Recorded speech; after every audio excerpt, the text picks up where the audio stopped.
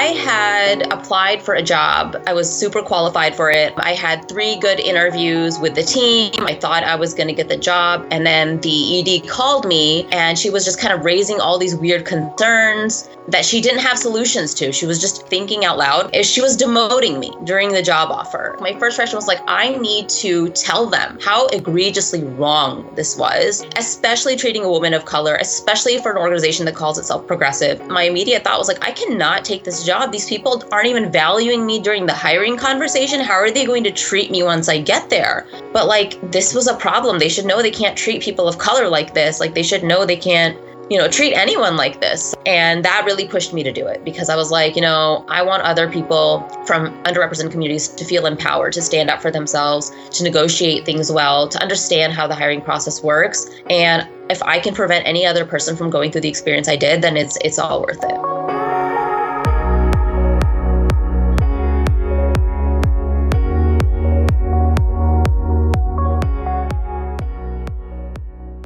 I'm not sure what's worse. A rejection letter from the company I had just applied for, or no reply at all. You're listening to Unsween and Unfiltered, the podcast, episode 22 of season 3. It's no secret that I have been job hunting for the last few months and to no avail. For the sake of honesty and transparency, I have been receiving one rejection letter after the next from potential employers. Did you know that job search depression is actually a thing? I was reading an article that mentioned how looking for a new job but having zero luck can truly be a bit demoralizing. I wonder if I can highlight my ability to stay standing after receiving X amount of rejection letters as one of my skill sets on my resume. But on a serious note, I recently fell into a black hole of self-doubt and my mental well-being was at an all-time low. And this was all attributed to the fact that I was uncertain about my future in regards to my career. We fail to realize that our emotional and mental health can be greatly impacted because our career is also an indication of who we are. It's a part of our personal identity. Personally, I didn't want to just find a job that pays my bills. Recently, I had released an episode with Alex Fox to discuss how to better align our purpose in life with our passions. Our conversation gave me so much more clarity on what I was seeking, and it was the motivation that I needed to continue pursuing my job search. So in today's episode, I sit down with the incredible Warda Khalid, a political analyst, activist, and a career coach, just to name a few of her notable positions, to discuss the topic of job searching. I realized I needed all the help that I can get, and I wanted to lend these same resources to anyone else out there searching for a new career too. In this conversation, Warda discusses resume do's and don'ts, why cover letters are so important, how to not close the door in our own face, and how to better advocate for ourselves in the interview process. This discussion is jam-packed with so much helpful advice and tips. So while you guys are tuning in, I'll be fixing up my resume. Let's dive in.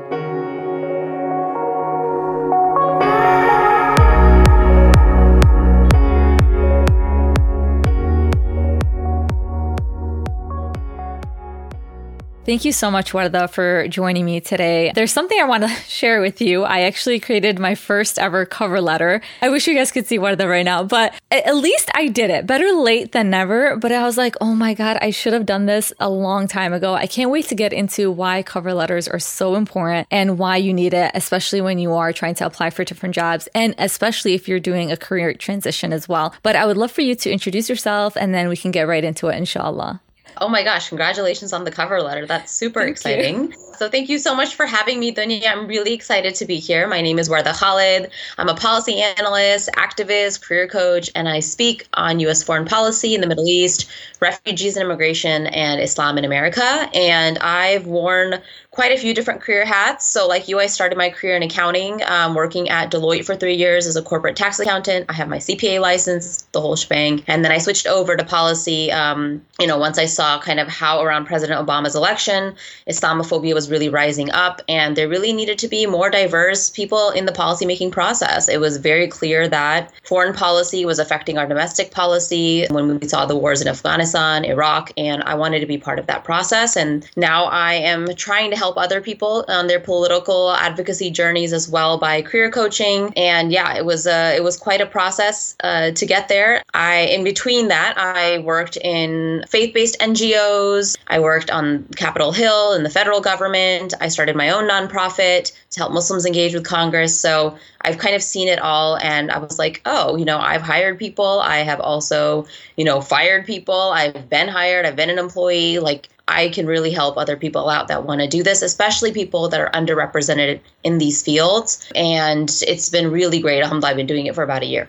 Mashallah, that's an impressive resume. No pun intended, but that is incredible. You have just dominated almost every sector out there. And it's incredible to even have somebody like you in our community to be able to, guide the rest of us who are looking for maybe like a resume brush up or, like I said, career transition and whatnot. And I know now you're dabbling in career coaching. And I don't want to say dabbling, you're, mashallah, an expert on this because through lived experience. I know you shared with me a story, something that really, really kind of triggered you to want to become a career coach and help those who are underrepresented, especially women in the job fields or whatever, in the corporate field. Sometimes we can't find our own voice. And I think it's time that we stop saying sorry and that we kind of make space for ourselves and we take up space. But I would love to hear your story as to why you really want to become a career coach and how you found this career path. Yeah, absolutely. That is a great question. And my very first video actually was Women Stop Saying Sorry. Yes. So you really hit the nail on the head. I'm trying my best with that, by the way. And you know what? Honestly, there's a lot of different detours to take conversing with your manager. You don't have to say, I apologize. It almost kind of makes you be the victim when, you shouldn't feel that way in the workforce.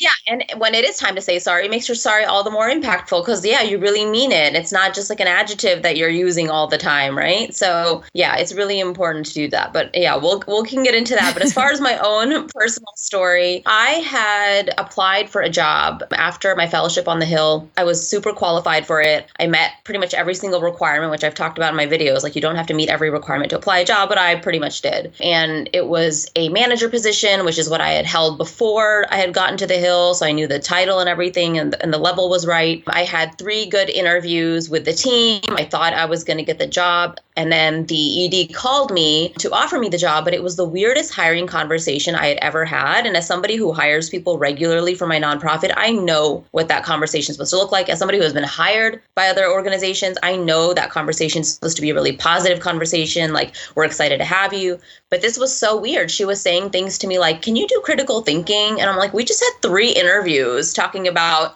how I started my own organization and can build out this program that you want me to build out. And you're asking me if I can do critical thinking. And she was just kind of raising all these weird concerns that she didn't have solutions to. She was just thinking out loud kind of. And then finally she said one nice thing to me, like, oh, I got excited when I saw that you write op-eds, your opinion articles are great. I'm like, okay, cool.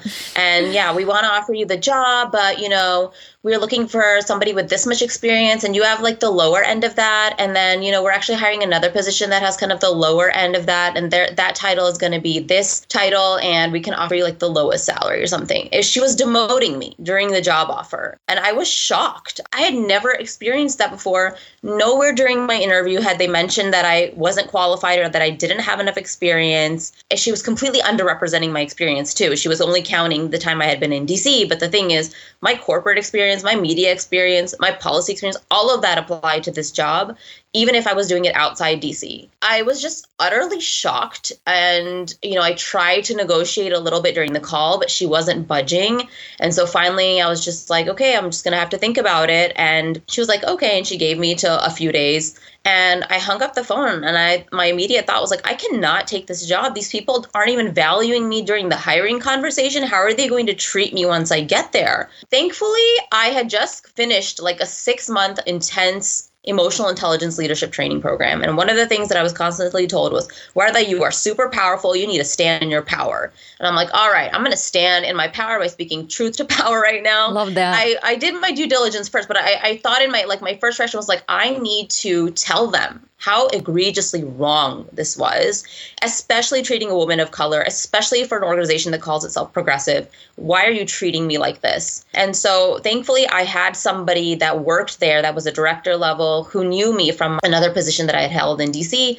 I talked to her about it and she was like, yeah, this is really wrong. This is not how my hiring conversation went. When you write that email to them, CC me and I'm going to talk to them about it because this is an institutional problem that we need to fix. So thankfully, I had that kind of reassurance in my back pocket. And then I wrote them a 760-word email highlighting all the reasons that I could not accept this position. And this is feedback that you need to consider because I was 100% qualified. I could hit the ground running with this. You guys are making ridiculous excuses, trying not to demote me from a title that I've held before. So there's no reason I shouldn't get it again. And then I sent it off and I felt I was so upset about it emotionally. Like it's hard to be that strong. It's not easy. It's not like I wake up in the morning and be like, who can I like kick down today? It was hard. I actually, had to go home and visit my family because I was just so upset that I had worked so hard to be in DC, to change my career. And then this is how I was being treated for a position that was not even a stretch job for me. I was super qualified for it. And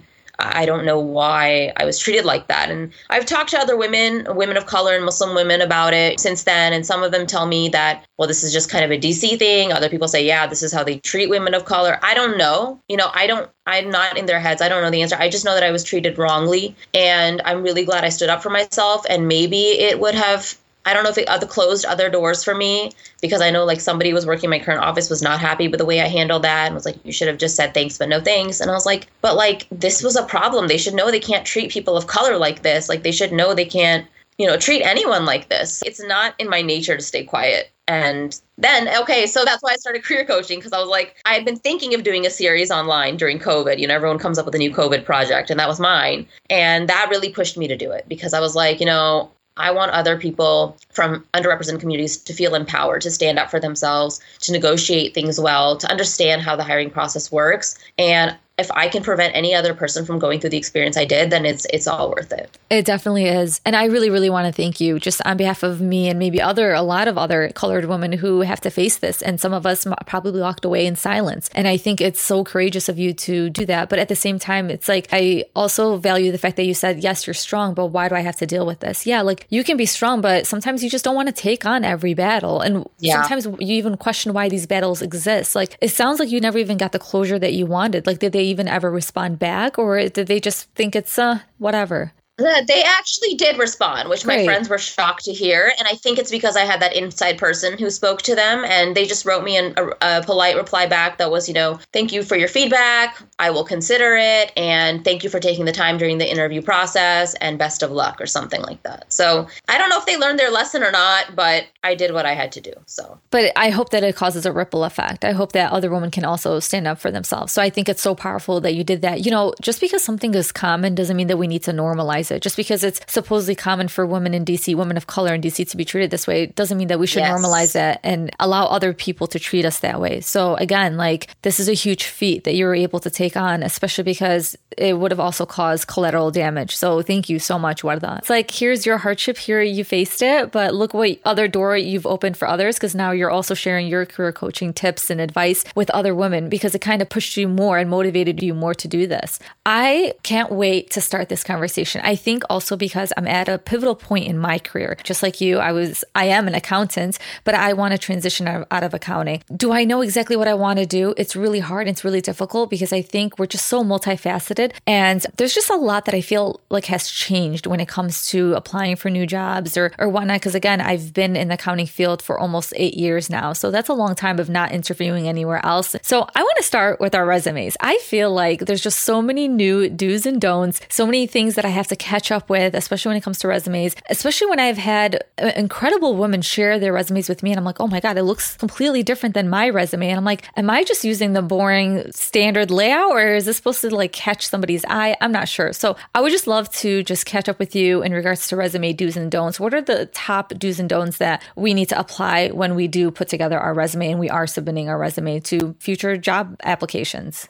Yeah, absolutely. That's a great question. So I think the number one tip I have for resumes is make sure that it is concise. I see too long resumes for people that have only a few years of experience. And let me tell you, as a hiring manager, I get annoyed at that. If you have 10 years of experience or less, you should have a one-page resume. So that's the rule. Like every 10 years, you can add a page. I've been working for over 10 years. My resume is still a page. And the reason I can do this is because I have different resumes for different types of jobs. So if I'm applying to a media job, it's going to look a little bit different from my policy resume. It's going to look a little different from, let's say I went to a corporate route or something. Like, every single resume is going to look different. It doesn't mean you need to have 10 resumes, but if you're applying to different types of industries or jobs, then you need to, switch it up a little bit. And not every single experience that you do actually needs to be on your resume. I just did a career workshop last week where I was talking to people about this, about how, you can move volunteer positions down to the bottom of your resume, or, have just a few lines. You don't need to give too much detail. If they're interested in it, they will ask about it, but you need to have specifics about, what did you do at your jobs or volunteer positions? What was your specific action? How did you contribute? What are the numbers that you contributed to? How much money did you bring in? Or how many people did you organize? Those are the kinds of things that hiring managers like to see. So lead with words of action and really be clear about what you did in different positions. And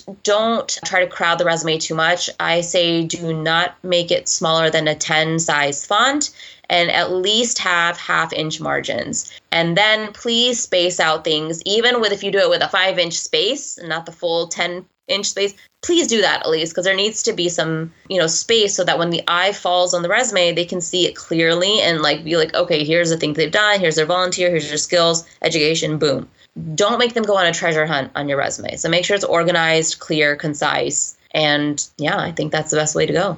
So I actually had a great friend. Her name is Samaya. She's actually from DC, and she connected me with a friend of hers who looked over my resume, and oh my gosh, it needed a whole update, renovation from start to finish, because here I am applying possibly for media relation jobs, public relation jobs, but I'm just only highlighting my financial background without applying my skills, what I learned from my financial background onto this future potential job. I was just showing myself as, this is me, I'm an accountant. Figure out how I can become a media relations or public. It's I was putting all the work on the hiring manager, explains why I was getting all these rejection letters in the beginning. So it's a few tweaks. And right now my resume is at 1 page. So yes, and there is also spacing. And she also said, you don't need 10 bullet points for every position you've held. And that goes back to your point where you said, be very concise. And that's true. I looked at some of the things. I'm like, it sounds a little repetitive. It was so unnecessary for me to have these 10 bullet points. It just sounds like just a bunch of gibberish. No hiring manager wants to read all that. So that was incredible in itself that I was able to kind of update my resume. And one thing that I feel like I struggle with, and I don't know maybe if others struggle with it or if it's just it comes with the fact that this is a resume,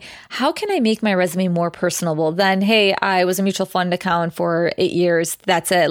How can I make myself seem more exciting, more a team player and whatnot? What are some things that I can kind of, I guess, highlight more in order for me to allow my personality to show through my resume? That is a great question. So I would say that the portion of your resume that can go to skills and volunteer experiences is a great place to show that kind of work. So I remember when I first got to DC, I was applying for a fellowship in the national security foreign policy space. And I had under my skills and volunteer experiences that I had been a radio show host. So I actually hosted this show on One Legacy Radio called Reality Check. That was a current affairs show. And it just so happened that the chair of the board that was interviewing me also used to do radio. And he was like, oh, I see you do radio. I used to do radio, and we had this fun conversation about it. If I hadn't put that on there, we would never have talked about that. So that is a really great place to put those kinds of extra things that you're doing. So for you, you could put your podcast there and talk about all of the different people you reach or the types of guests you have had. And it just lets people know that you're doing. I sometimes see people put things like tennis or sports or things like that, which is fine, but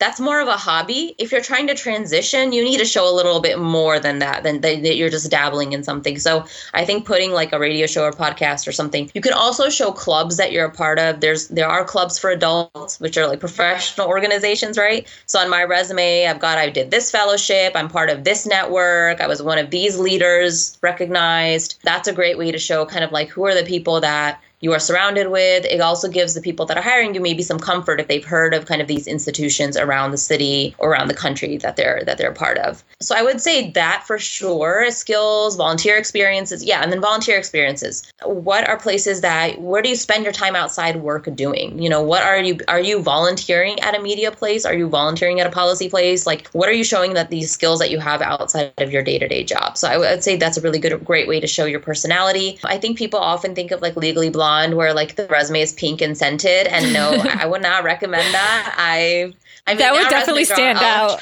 Yeah, it would definitely stand out. They're all electronic anyway, but I think people might just laugh at you, even though it's cute. But yeah, I've never seen any pink resumes. So I would just keep it to kind of the content to be creative. And then if you are applying for a creative field, you can make your resume look a little more creative. I've seen that for sure for media jobs that I hire for, or I've coached people through education jobs. Things are more creative. They can kind of move the format a bit and make it look prettier. But I think if you're applying, there's nothing wrong with having the straight, regular 10-point font, black and white resume. The friend that was looking over my resume, hers just looked exciting. To me, it popped out and I just loved how she laid it out. But again, yeah, she's in media relations and she's in so much. And you mentioned earlier how you said like you kind of almost have a different resume for different roles. And that makes sense. It's you're catering to the position that you're applying for. I think I want to kind of go back to the layout again. Do we need to have an objective at the beginning? Do we have our volunteer and skills all the way on the bottom and then like our work experience and education in the middle? What's the best layout, do you think, just generally? And then I also want to talk about what if like for some of those who just, graduated college, they have no work experience. What can they add and include in their resume if they want to start applying for internships and jobs?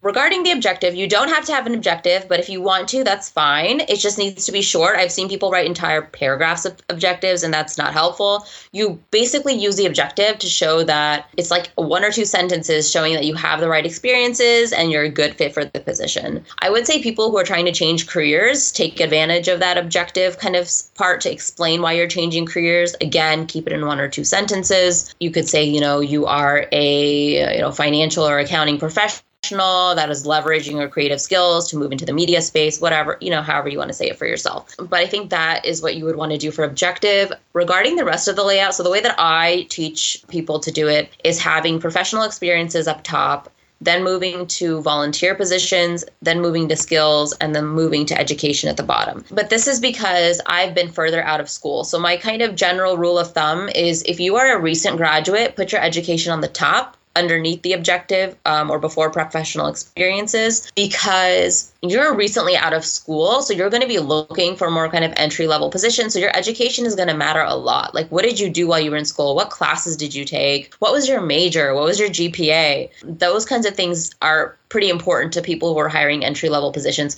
Once you get further out, like 5-10 years, you can take the year of graduation off. You can move the education down to the bottom because now you've built a professional record that is going to speak way better to your abilities than your education will. Not that the education is irrelevant. It's definitely still relevant, but it's not as relevant as what you've been doing. So I would say that for the layout. So for students or recent grads, that advice really applies to them, where they would start that at the top and then also really highlight the clubs that you did while you were in school. Did you write for the school newspaper? Were you a part of a student organization? Did you lead something? Did you work on any big projects as part of your school, either academically or extracurricularly? And then also filling out the skills and volunteer space and showing kind of what you're capable of. Sometimes jobs ask for writing samples. So if you can show something you did in school, like a paper or something that you wrote, that's a good example too. So it's really going to be about what you did in school versus like what you did professionally, which you might not have that much experiences aside from a few internships, which is fine because you're entry level. So people who are hiring are expecting that. These are great tips, Wardah. That's incredible. I didn't even thought about, the layout for a student to be that way, because it brings me back to my first ever resume. Yes, there was a lot of bullet points under my education because that's when I was in clubs. That's when I really didn't have that many experiences really. So I felt like I had to kind of show them what I was or who I was in college and, how how my skills that I learned in college can apply to this internship. So that's incredible in itself. And then when it comes to those of us who are possibly transitioning careers, I guess, yes, like you said, start with the objective. I want to get into cover letters. Like I said, I outed myself right now, but I put together my first ever cover letter and your jaw dropped, which I do not blame you. I mean, how many resumes do these hiring managers see every single day? Imagine them being presented with a 1-page, real quick cover letter that kind of, again, it highlights all of my skills that pertain to this job. So I think I was doing myself such a huge disservice by submitting my resume without a cover letter whatsoever, especially because I am transitioning careers. So somebody with a mutual fund account, background, how can I sell myself to, again, a company that's media relations or a nonprofit organization? So why are cover letters very important and what should we include in our cover letters? That is a great question. Cover letters are so important if you're transitioning careers because that is your opportunity to tell your story about why it is that you want to transition careers. You obviously shouldn't spend the whole cover letter doing that, but the first paragraph or a couple of sentences should be spent on that because you want to explain why are you applying for this position that you technically don't look like you are in the same field of, right? So that is an opportunity. I also know when I'm hiring people, somebody who submits a cover letter shows a lot more better than somebody who didn't submit a cover letter, because you took the extra effort to look up the job title, write down the position you're applying for, because it's very easy to just shoot your resume at a lot of different places. But if you took the time to write a cover letter, that shows a little bit extra effort. Now, whether somebody's going to look at your cover letter really depends on the industry and what the competition is. So, for instance, where I was working on the Hill, they want a cover letter. But I just learned this from, I was doing a session with the legislative director this past week, and she was like, they only look at your first paragraph. And I was like, what? That's not what another chief of staff told me. Like, she went through my cover letter and fixed the whole thing. But she was like, yeah, it's just the first paragraph. So you have literally one paragraph to make a standout effort where you have to include a certain formula of things. So it's really going to depend on the industry of who looks. But by and large, you should have a cover letter. And I'm always surprised, which is why my jaw dropped. But literally during one of my workshops, somebody asked me the same thing. So cover letters are still a thing? And I'm like, yes, they're still a thing. I'm just shocked that people, I don't know who started this rumor that they're not a thing, but they're a thing. So I think for cover letters, it's really an opportunity to show, who you are, what is your name, why are you interested in the position, what makes you a really good fit, and then talk about the experiences that you have that match the qualifications that they are looking for, so you can make a really easy connect. Again, like you said, it's about doing the work for them, not making them make the connections themselves. This is your opportunity to say, hey, while I was working in this mutual fund position, I actually worked with a client on this package, which relates to these skills that you are looking for, right? You don't need to say it so explicitly, but you can say, I have these skills from my experience working as X. And you want to keep it also to one page. At the end of the cover letter, reiterate that you're excited about the position, you welcome an interview, or you are looking forward to hearing from them. And that's really it. It's just really simple. It doesn't need to be long. I'm not saying that I haven't hired people that had longer cover letters, but I didn't read their whole 4-page, 3-page cover letter in detail. I was just like, all right. At that point, I looked at their resume then. I was like, all right, what do they have? But I had the time. If I was going through a zillion resumes and cover letters, maybe I would not have,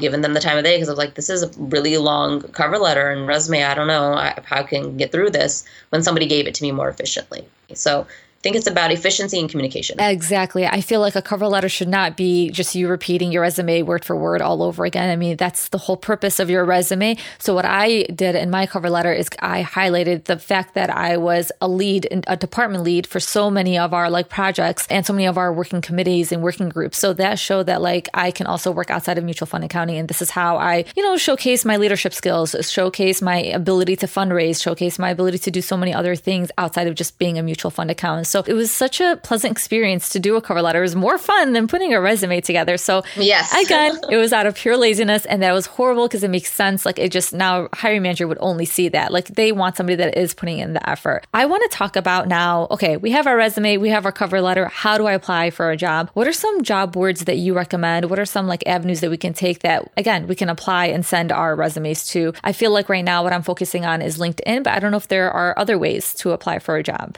That's a really good question. LinkedIn is a good way to find jobs, but I will tell you LinkedIn is a very mass website. So you're not going to find the smaller, more personalized jobs there. It also costs a lot to post on LinkedIn. I think it was $400 for my nonprofit to post one job on there, oh, wow. Which is a lot. Yeah, versus other websites like Idealist and Indeed are $25. So there's going to be a lot more postings on places like Idealist and Indeed. It really just depends on the industry you're looking for. Not to knock LinkedIn. I think they have good positions, but it's a lot of times going to be posted by bigger organizations that have bigger budgets for recruiting. And if you are looking for a nonprofit or some sort of smaller position, Idealist is a good one. Indeed kind of has all of it, which you can go to. It has both corporate and nonprofit sector. And then there's industry specific job boards that you should be looking at. So if you are looking at a foreign policy job, there's a great website called globaljobs.org that has positions that are based abroad and positions based in the US that you can look at. And it ranks them by experience level, entry level, mid-career, advanced. There's also other listservs I'm on one called Jobs for Inspiring People. So they've got media jobs on there. They've got climate change jobs on there. They've got nonprofit jobs on there, advocacy jobs on there, everything kind of goes on there. And then I'm part of other like professional groups. I'm in part of this group called Women of Color Advancing Peace and Security. People post jobs on there. I'm part of this network called Truman National Security Network. People post jobs on there. So like really whatever industry you're in, try to find the professional listservs that exist or that you're looking to get into and get on those lists. Those are where you're going to find the best jobs. And then also, obviously, the best one is if somebody in your personal network reaches out and says like, hey, there's this job, or you have somebody that you see works at an org that you're excited about, and you can ask them about the job in more detail and see if it's a good fit. So even Facebook, I just started a consulting position, and I saw I posted a couple places, but one of my friends works there, and she had posted on this like Facebook group that I'm part of called DC Ladies, where people are posting everything from like housing to jobs to roommates to, everything. So it really is just about keeping your eyes and ears open to the right spaces. That's incredible because I never heard of Idealist. I knew of Indeed, I knew of LinkedIn, but it's also important that you also join these smaller clubs and these smaller groups because there's like a plethora of job positions. I've noticed that as well because again, I've been vocal about my job search. So many incredible women via social media have just been emailing me job positions because again, like me, somebody being an accountant, all I'm receiving is emails from recruiters for incredible accounting positions, but that's not what I want right now. So imagine somebody who is in the position that I want, she's receiving a plethora again of emails with job openings like that. So they're sending it over to me, but they're also telling me like, hey, be a part of this newsletter, be a part of this group. They're posting jobs all the time. So you have to be active. Like it's a job in itself to find a job. And again, it goes back to how much you really want it. I want to talk about how like it's important to also be vocal about also searching for a job because again, I wouldn't have had all these resources. To a certain extent, you should be vocal. Obviously, you don't want to ruin your current position right now, whatever employer you have, but it's also important to just network with others and be a referral because being a referral, it's almost like the VIP section of applying for a job versus just being a general applicant that's just submitting your resume and your cover letter. You're somebody without a face and they don't know who you are. Yeah, that's a really good point. The best chances you have for getting a job you apply for is if you have that personal referral, right? And the more you have, the better it actually is. So yes, if somebody who you know sends you a job, you apply, definitely let them know you applied and ask them to flag your resume. If you haven't already had them send it to you, you can go to LinkedIn and see who do you know that works at that organization or is connected to somebody who works at that organization and ask them to flag your resume because jobs are very competitive, especially right now post-COVID or transitioning out of COVID. Everybody is finally moving because those people who had jobs were holding on to them for dear life during COVID. I know because I was, finishing my Hill Fellowship and it was so hard to find jobs. And thankfully our offices kept us on longer, but we were like, what's happening? Like nobody is hiring. And now, right now, it's like every day in my inbox, I get so many jobs that people are hiring for. So definitely you want to take advantage of those personal connections. It's crazy that people think that you don't have to actually put in the work. It is a full-time job to find a job. One piece of advice that somebody gave me was like, you should be applying every day to a job. And I did not like that because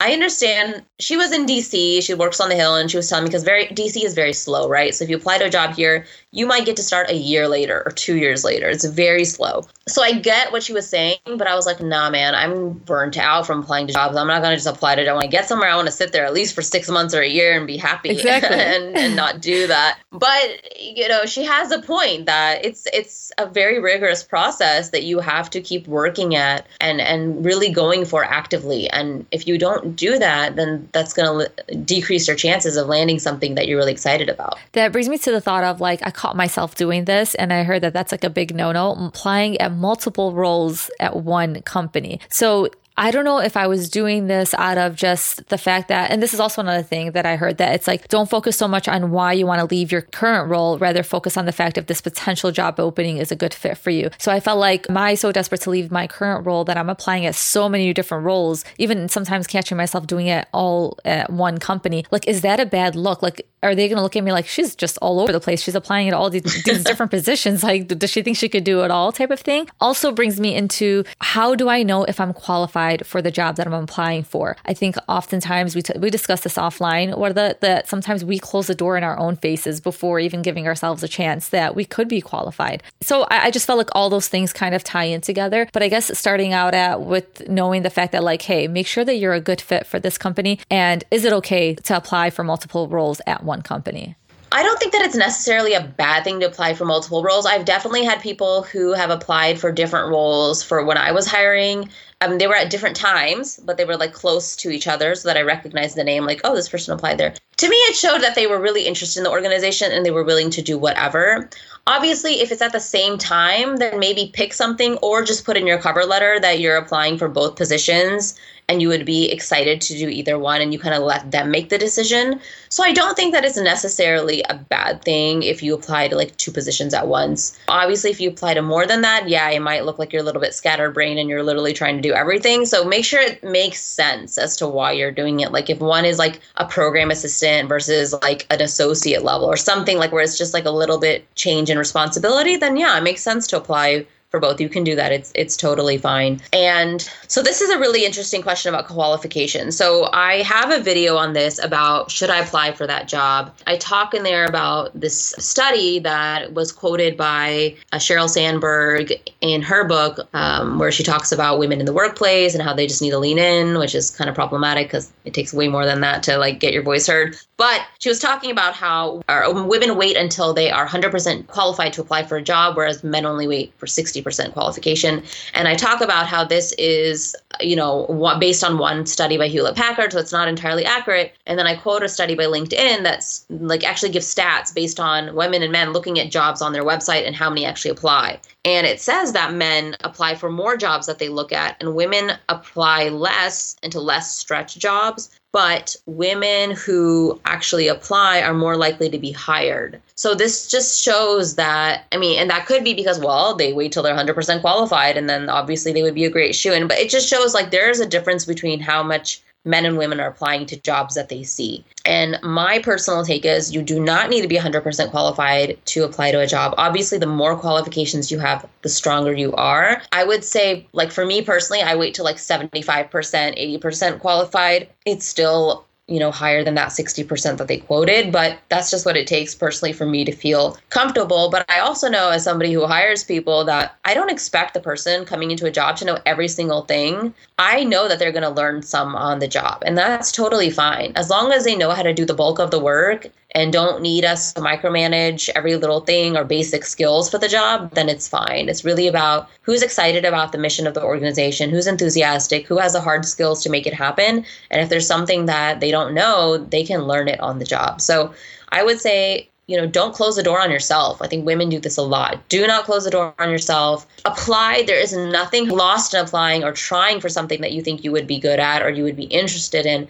And then let them decide on it. Don't close it on yourself. Make sure that you are not closing any doors and you're doing your best to put yourself out there. Yeah, we're going to talk about rejection in a bit. Thank you for that advice. I was having this discussion also with my sister who, during COVID, she just took a year off. She wasn't happy with the job that she had at that moment, but she taught me, she's like, do not allow this new job to be a rebound to your old job. She's like, you have to look at your job that you have currently, as much as you probably hate it, look at all the pros that it has and make sure that the new job kind of matches those. Because her applying now for a whole year, she's been applying to jobs, she's been getting interviews, but she wasn't satisfied with the places or maybe like even the compensation or anything like that. And now with her being so patient and very diligent and making sure that like I get the job that I want, that I truly, truly want, I can see myself staying there for 5 years or so. She finally got the job that she wanted, like her dream job. And I'm like, subhanAllah, like that's awesome, it's so mashallah. Awesome. Like I was like, man, like she never really gave up or anything like that. And I'm like, oh my God, I get a few rejection letters. I'm giving up already. But it's incredible. And I was like, that's such incredible advice. Like, do not allow your new job to be the rebound to your old job. Like, make sure that you're not going to be miserable at this new job as well. Because again, we said it's a job in itself to apply to jobs. I want to talk about now how to ace an interview. So we have our resume, we have our cover letter, we got our foot in the door, but how can we ace our interview? Like, what are some ways that we can really stand out in our interview? I feel like obviously they loved our resume, something stood out to them. So how can we show up as our full selves in the interview process? So one thing about interviews that people should remember is that it's not only an opportunity for them to interview you, but it's an opportunity for you to interview them, right? So you guys are both figuring out if you're a good fit. You can figure out vibes and if you mesh with somebody really quickly during an interview. So don't discount that when you're there. Like if you just get a bad feeling, even though the job sounds great, don't work there because you're going to be working with those people. You want to make sure it's somebody that you feel comfortable with. So as far as acing interviews, I think my number one tip is to be confident. There's a reason you were given an interview. You are qualified for it. Go in with your best foot forward and be confident about your skills and ability and do the regular things that show that, like sit up straight or, even if you're on a Zoom call, make eye contact, look at the camera instead of like looking down at yourself. I have a video about acing interviews, including virtual interviews, that talks about these things. So people can look at that if they'd like. And these are all on your social media on Instagram, right? Yeah, these are on Instagram. I have Reels and IGTVs with them, so they can look at that for really specific tips. Please read over your resume before you go into an interview, because that's what they're going to ask you about. Like, know it backwards and forwards. Don't be like, yeah, I think I said that. No. You need to know what you said, because that's all they know you from. And be able to have good questions at the end. I think it's pretty disappointing when I am interviewing somebody and they tell me they have no questions at the end for me, because I'm like, did you even bother to take an interest in what this, like, why are you in this interview if you don't have any questions about it? So always prepare that in advance and answer every question briefly but succinctly. So I think sometimes people have a tendency to ramble because they think more words equals better, but that's not the case, especially for people like me who like really are straightforward and to the point. Like, I would get so annoyed if somebody's rambling. I have had interviews where my team have had to cut people off and be like, I'm sorry, this is a limited amount of time. Like, we have to get to the next question. And that's kind of embarrassing, because it means that you're not self-aware enough to know that you're rambling. There's always something you can say. And one like good feedback that I've gotten from positions that I've applied for is like, they're like, you were the best interview. You answered everything like straightforward, but comprehensively. And that's exactly what you want to hear. So I think keeping it short, sweet, focused, be confident, check out the vibes, ask people questions that you want to know the answer to, and make sure it's thoughtful. Yeah, I would say those things are the key ones. So I think a lot of people, they try to prepare their answers to questions such as, what are your weaknesses? Tell me about yourself. Why are you leaving your current job? And why do you want to work for us? And why? I think these are like the 4 key questions. Like, I guess like for me, what are your weaknesses? It's always tricky because you don't want to look like you're weak. You want to always present yourself as an asset and not a liability. But there's a way, like for me, I guess in this instance, for example, I would respond with, oftentimes I would see myself as almost kind of taking on too much of a workload. And not that it would be very like close to me not being able to meet my deadline, but I always ended up meeting my deadline. But again, I would get to that burnout stage. I wouldn't tell them burnout, but just in general. And then what I learned is that it actually shows leadership when you delegate tasks, when you're able to say, hey, you know what, like I signed up for this, but at this moment I'm taking care of these other projects and they're taking a little bit more of my time than what I anticipated. Do you mind taking this task on for me? So I had to have this discussion with my manager, because she's like, it's incredible. She's like, anytime I throw a project out there, she's like, you're the first to grab it. But she's like, you're just grabbing so much. She's like, how are you able to handle it? She's like, I just want to give you a tip. She's like, the best way to show leadership is to be able to delegate tasks. She's like, do not ever, as a woman, even think that you're weak and that you weren't able to handle the workload. She's like, do not have that mindset. And that always stuck with me. And I feel like maybe for me, that's the way that I would answer it. What are some other great ways, not specific, but some other great ways that we can answer that question? Like, what are your weaknesses? That is an excellent question. And I would start by saying, yes, those questions that you highlighted that are very common, definitely have an answer prepared for all of those before you go in. That is just common sense. You know you're going to be asked that. Be sure you know how to answer it. As far as the weakness question, I really don't like this question that much. I don't even really ask it when I'm interviewing people, because you have to come up with some sort of ambivalent kind of response that's not too bad, but it's like bad enough to show it's a weakness. But I mean, people are inevitably going to be asked this still, so let's answer that. I think that what you gave as an example of taking on too much workload is a really good example, because it shows that you're a hard worker and you're learning. And that's really what answering that question is about, is like, what do you recognize as something that you could improve on? And what are you doing to improve on it? What are you doing to better yourself? So another thing is like, people will say, oh, I'm kind of a perfectionist and I'll hold on to a project for, too long rather than getting it out the door faster. And I'm learning to like kind of give myself grace and, be okay with just having like a great product instead of like an amazing product in order to be efficient. So those are things where you can answer it kind of like that, right? It's like, that's what I've seen is, or you could say like, I'm a workaholic. I mean, every employer would love to hear that you're a workaholic, but they don't, but at the same time, you don't want a workaholic on your team, because you will get burnt out. That's why your manager came to you and told you that, because you might be great for her now, but in a month or two, you probably won't be performing at all. And then she's going to be like, great, now I got to deal with this. So as long as you can show that it's something that you can overcome or you're working to overcome, I think that's a really good answer to that question. So what should we mention? Like, what are some key points to mention when we say like, or when they ask us, like, tell us about yourself? Like, do we mention the most recent work experience? Do we mention our education? Do we mention our volunteer? Like, what parts of our resume should we highlight in that moment? Again, to be concise though.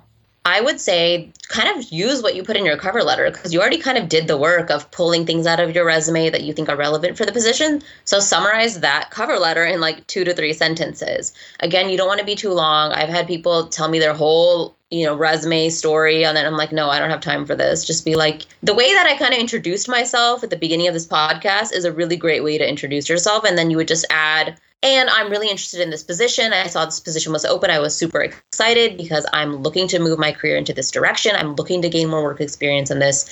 And yeah, that's why I'm here today. So thank you so much for meeting with me. And that's really it. It's just about communicating why you're excited, communicating what makes you qualified and who you are. It was incredible the way you did introduce yourself. It was like, 30 seconds or less. And the way you even transitioned between the different career paths, because you started out with accounting, then you showcased how you went from accounting to all the other jobs, your X, Y, and Z jobs. So that was incredible. I was able to follow along. You don't want somebody that's like, wait, how did you get to this point? You want them to be able to follow along with your career path, but again, in a clear and concise manner. Is it appropriate to send a follow-up email, I guess, after you've had your interview? Do you just send a thank you note? Is it necessary to send a follow-up email just to thank the hiring manager and whatnot, just to maybe like kind of have a lasting memory on them as well? Yes, I think follow-up thank you notes are great. They're not required. So I know some people might think they are. So I know like when I was hiring for a position, then my manager who was hiring, she was like, this person sent a thank you note. This person didn't. And she was like, am I old school that I think people need to send thank you notes? I was like, yeah.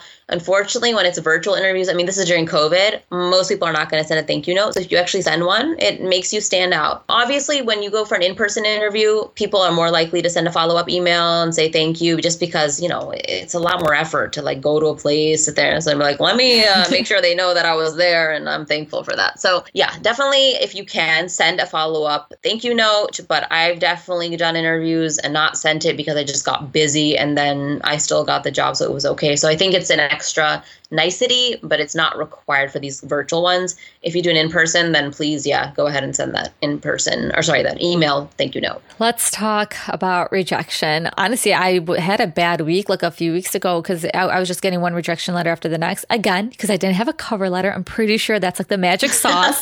But it was disappointing to receive all these rejection letters. Yeah. I mean, they're not technically rejection. It's just more so like, hey, I don't think you're a good fit. We'll keep you in mind for other potential opportunities within our company. So how have you handled rejection? And does confidence kind of also play a role in the way we handle rejection? Because sometimes I feel like you kind of not have to have tough skin, but have to be confident in, this job wasn't the right fit for you, but you will find the right job if you keep searching and if you keep doing the work. Yes, rejection is hard. Let's just be honest about that. It's not easy to have somebody tell you that this thing that you were really excited about, you're not going to get it. Nobody likes that. It doesn't matter how advanced you are in your career. Rejection always hurts a little bit or is at least a little bit disappointing. So it's very natural to feel that. And I have had so many rejections in my life, but I think this really good quote, rejection is redirection, right? So you are going to get the job that is meant for you. You are going to find the right fit.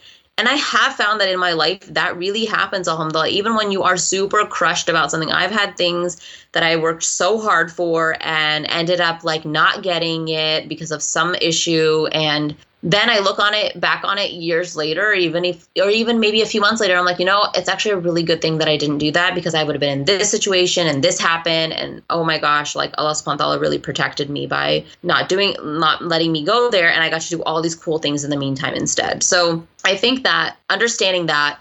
Also, there is no one career path for anything anymore. People think that like I have to have this job, this specific job at this specific company to get to where I want to go. And that's just not how it is, especially in DC where I am. Well, everybody does random things before they get to the top and they continue to do random things. And so it helps take a little bit of the pressure off. I know in fields like accounting, which we were in or which I wasn't and you're in, it is more linear where it's like you start with an associate, senior manager, partner, or, like it's it's very linear, and that is how it happens. And that's fine. But recognizing which kind of field you're in, are you in something that's super linear, or are you in something that allows room for creativity, can help you understand, what's important. But yeah, it's really, rejection is redirection. Use it as motivation to find what is going to be the best fit for you, and don't take it personally. People apply. I mean, people who are reviewing applications maybe get hundreds of applications. I know when I was applying to Hill jobs before I got my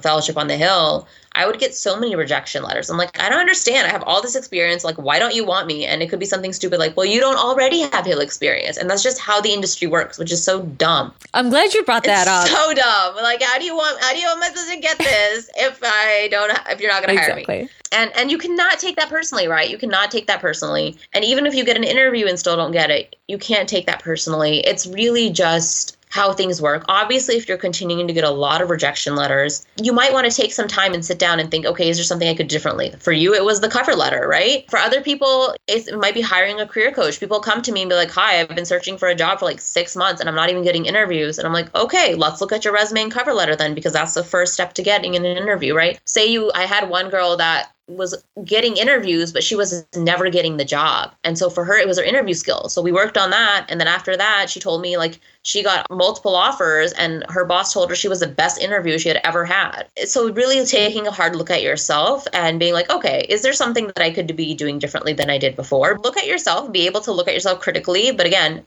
don't be hard on yourself about it and be like, all right, what do I need to do to step my game up? What's the issue here? Get advice. Get a coach, have somebody look over your resume and cover letter like you had your friend do, and see if there's everything, if you're doing everything possible to put yourself in the best position and best light. Exactly. I basically, instead of giving myself a head start, I kind of moved myself backwards by not having an updated resume, by not applying to the right potential job opportunities that I was looking for, not having the cover letter. There was so much I thought for some odd reason, like, yeah, just submitting a resume is going to get me what I want. It's not that way anymore, at all whatsoever. Things have changed. And again, it depends on what career path that you're applying to and everything like that. I want to end this on a good note. I want to talk about compensation, but compensation can also be tricky because oftentimes, recently when I'm applying for jobs, there was a box or there's a question that asks like, what is your expected salary for this position? Sometimes I feel like, am I asking for too much? And then right away they scrap my resume or my application because they're like, oh no, we don't pay that. So how can I find out what the expected salary range should be? And then I can go from there and basically write down my own, expected salary, what I expect to be paid at this new job. Oh yeah. Compensation is a tricky issue and it's not black and white for sure. So I think what you can do is arm yourself with good knowledge. There's a great website called Glassdoor where you can go and put in the company name. You can hopefully find the position that you're applying for and see the range. But again, it's a range usually. It's not like this is exactly how much they make. And that review might be a couple years old, so you don't even know if that number is accurate. So my advice for those boxes is actually to put negotiable and then see what number they give you, right? I think that's the best way, is to actually let them talk first.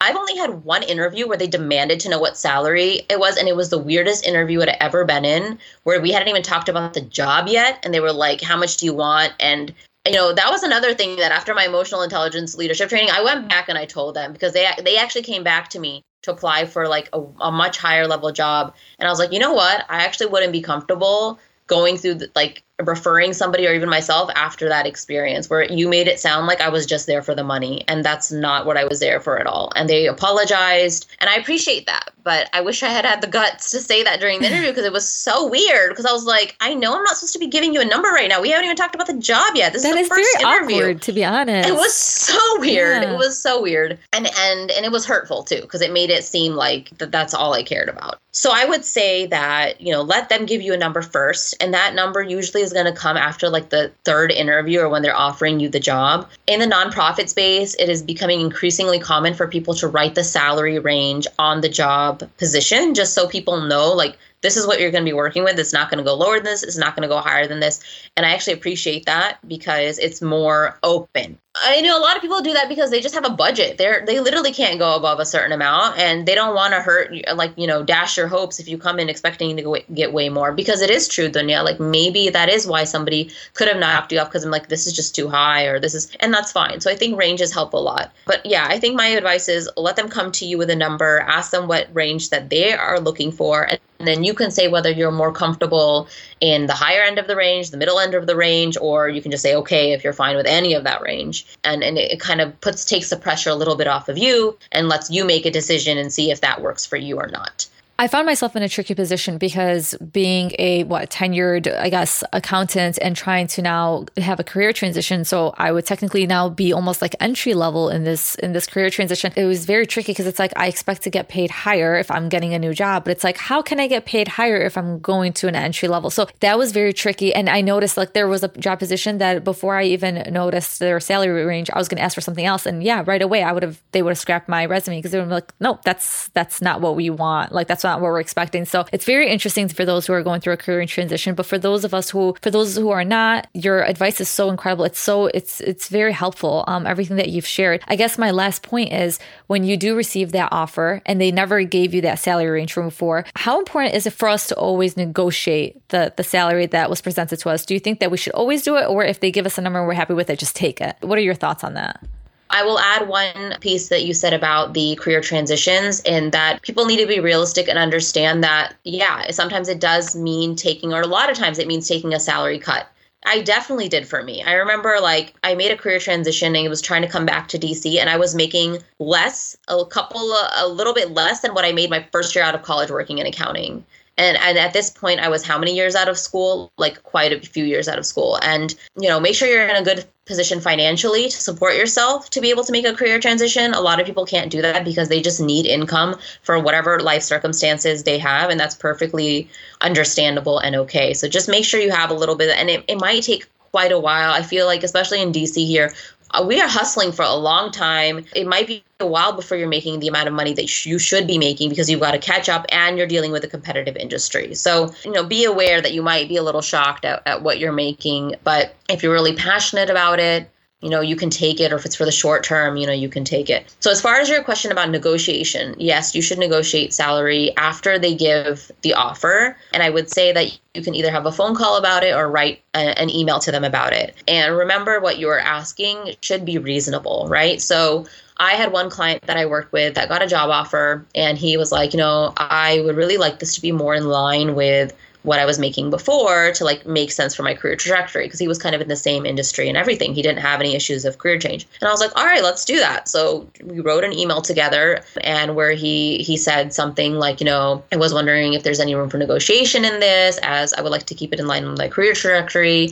Or you had mentioned this range, and I don't remember if they had given a range and he wanted the higher end of the range, or he had just said point blank that he would like see if it's negotiable. And then he also asked for an opportunity to have a review after 6 months, because that could help. If he's performing well, then they could start maybe paying him more because he's taking on more responsibility, right? And they came back and they said yes to the career or to the salary raise to a number that he liked, and they said that he could have a review in maybe, I think they said 7-8 months, something like that. So it really worked out for him because he negotiated that increase up front, and there was a potential for another increase and a title bump, in 6, 7, 8 months down the road. So you can definitely negotiate. If somebody is really excited about you, they're going to be open to it. I would say the most important thing about salary negotiation is to not give too much backstory about why you need to do something, or I have this obligation that I have to pay for. That's not really what the employer cares about. What they care about is what value are you bringing them, and what makes you an employee that they should invest in. So you need to talk about that. And also, it is important for you to keep things in line with your own career path and your own career trajectory, right? So it's like if you were making a certain amount, you want to keep going up. You don't want to decrease or be stagnant. And they understand that. So it was fine that he said, I would like to keep this in line with my career growth. So just explaining it in really simple terms like that is really all you need to do. And if you get an offer that you like and you just want to take it, I always say negotiate a little bit still. Yes. I just think it can't hurt. I'm kind of the viewpoint that you should always try. I've even done that for a government job where it was no, they were no, unless you have this and this, we cannot do this. And I still tried. So I am more of the proponent of try. And you never know, you'll be even more happy that you got, even a better offer than what you originally got. So I think there's no harm in doing that. There is no harm, especially when you got the job. I mean, it's not like you're losing the job. You're just asking if there's a possibility to get a different form of compensation. Especially you want to also to align with your cost of living too. I mean, that's always on the rise. So that's also important for your new potential job to also acknowledge that. Like my job does that, which is incredible. I'm pretty sure that most jobs do that as well. I mean, it's probably a necessity that they have to do that. But I really want to thank you, Wardah. This was just so informative. It's incredible. I felt like this was information that really helped me. And I really hope that also helps those who are just right out of college, those who are transitioning their careers so much. I think we covered everything. Is there anything else, any lasting piece of advice that you would like to give the listeners that probably even potentially helped you and you would like to just kind of like share that as well with the rest of us? Yeah, no, thank you so much for having me. I had so much fun in this conversation. I think a really good piece of advice that I got during this, my last kind of job searching process was that always remember that the job search is going to be way more urgent for the job seeker than it is for the person who is hiring. And it can be a soul-crushing process and it can be miserable, but it actually leaves you stronger for your belief in yourself and empathetic for others in the process. So always remember that you are growing and learning through this, like any difficult experience. Job searching is also difficult. So always remember that. And then when you become later into a position where you're going to be hiring people, you're going to remember what it was like to go through that. And you're going to try to get back to people quickly. And you're going to at least let them know if they didn't move to the next round instead of leaving them in the dark. So just remember that it always seems more urgent for you than it does to them, and keep that in perspective as you're going through it, and be patient with yourself and be patient with the process, and know that what's meant for you is never going to miss you, and just be happy that, we have something like that. It's just, you don't have to take all the stress and worry about it. It's going to work out, inshallah. Yeah, honestly, just our faith. I mean, I had to remind myself, like when I was getting down and out because of the rejection letters, I was like, no, like subhanAllah, like Allah's protecting me from something and he's probably preparing me for something even greater that is truly meant for me. So that's honestly what's keeping me going. But for those of you who want to continue these conversations with Wardah, you have so many incredible, like you said, Instagram TVs, reels, and just even posts, and they're called Career Convos with Wardah, and it's on your social media, and it's Wardah Khalid _ So I'll be sharing that in the episode notes. Is there any other way that people can contact you? I know you have a website as well, don't you? Yes, I have a website. You go to wardahkhalid.com, and I have a page on there for my career coaching, and I also have a page for my workshops. I did a series of workshops. I'm doing them in July. I just did one last week on resume and cover letter essentials. The next one is on LinkedIn best tips, and then the next one is on interview prep. And these are interactive sessions. They're about an hour and a half long, and people really get to dig deep. And I was sitting there helping people edit their resumes during the workshop, and people were helping each other and really had good feedback. And same thing actually with the cover letter. Somebody told me, she was like, I never had the confidence to write one before. Thank you so much for the confidence. So yes, you could definitely reach out there or joining one of those, or you can book one-on-one consulting sessions with me for career coaching if you want me to look over something or help you through practicing for an interview, or if you're having trouble and you've hit a bump in the road, you can reach out and book a session there, and all the contact information is on my website. I mean, Michelle, this was like a very high level overview of the things that you do offer. So if you guys enjoyed this conversation, I'm pretty sure that you're going to learn so much from Wardah if you do the one-on-one coaching, or even, like you said, the interactive sessions, which is incredible. So I just want to thank you for lending yourself, Wardah, because you, mashallah, like are probably really busy. You're probably somebody that is also spread thin, but you still find the time to help your community and to help other women. And those of us that, we're looking to change our careers. We're looking for the next opportunity, mashallah. So inshallah, ya Rab, we all succeed. Inshallah. Thank you so much again, Wardah, for just being a guest on the podcast. I've learned so much from you. And again, I'm somebody who does follow you on social media, and I learned so much from your posts, and they're just great tidbits. So once again, I really hope that, people really benefited from this conversation. Yeah, thanks so much, Dunya. I really enjoyed the conversation as well. I think that one thing that I think about when I think about my community work is about leadership, and leadership is not look at me. Leadership is come with me. And what is the point of me breaking down these barriers and kicking butt in DC and doing all these things if other people can't come with me and do it too, right? So that's how I see it, is like I want an army of women empowered, and other people, not just women, yes. Other people who want to be empowered, that are underrepresented in our communities and in our work, and coming with me and helping to increase greatness, whether it's in media, whether it's in policy, whether it's in accounting, what have you. So I appreciate the conversation, and I'm excited to continue the conversation on social media, and I look forward to hearing from your listeners, and thank you so much for having me again. It was a pleasure. Inshallah, that's like probably the best way to end this conversation. Thank you so much, Wardah.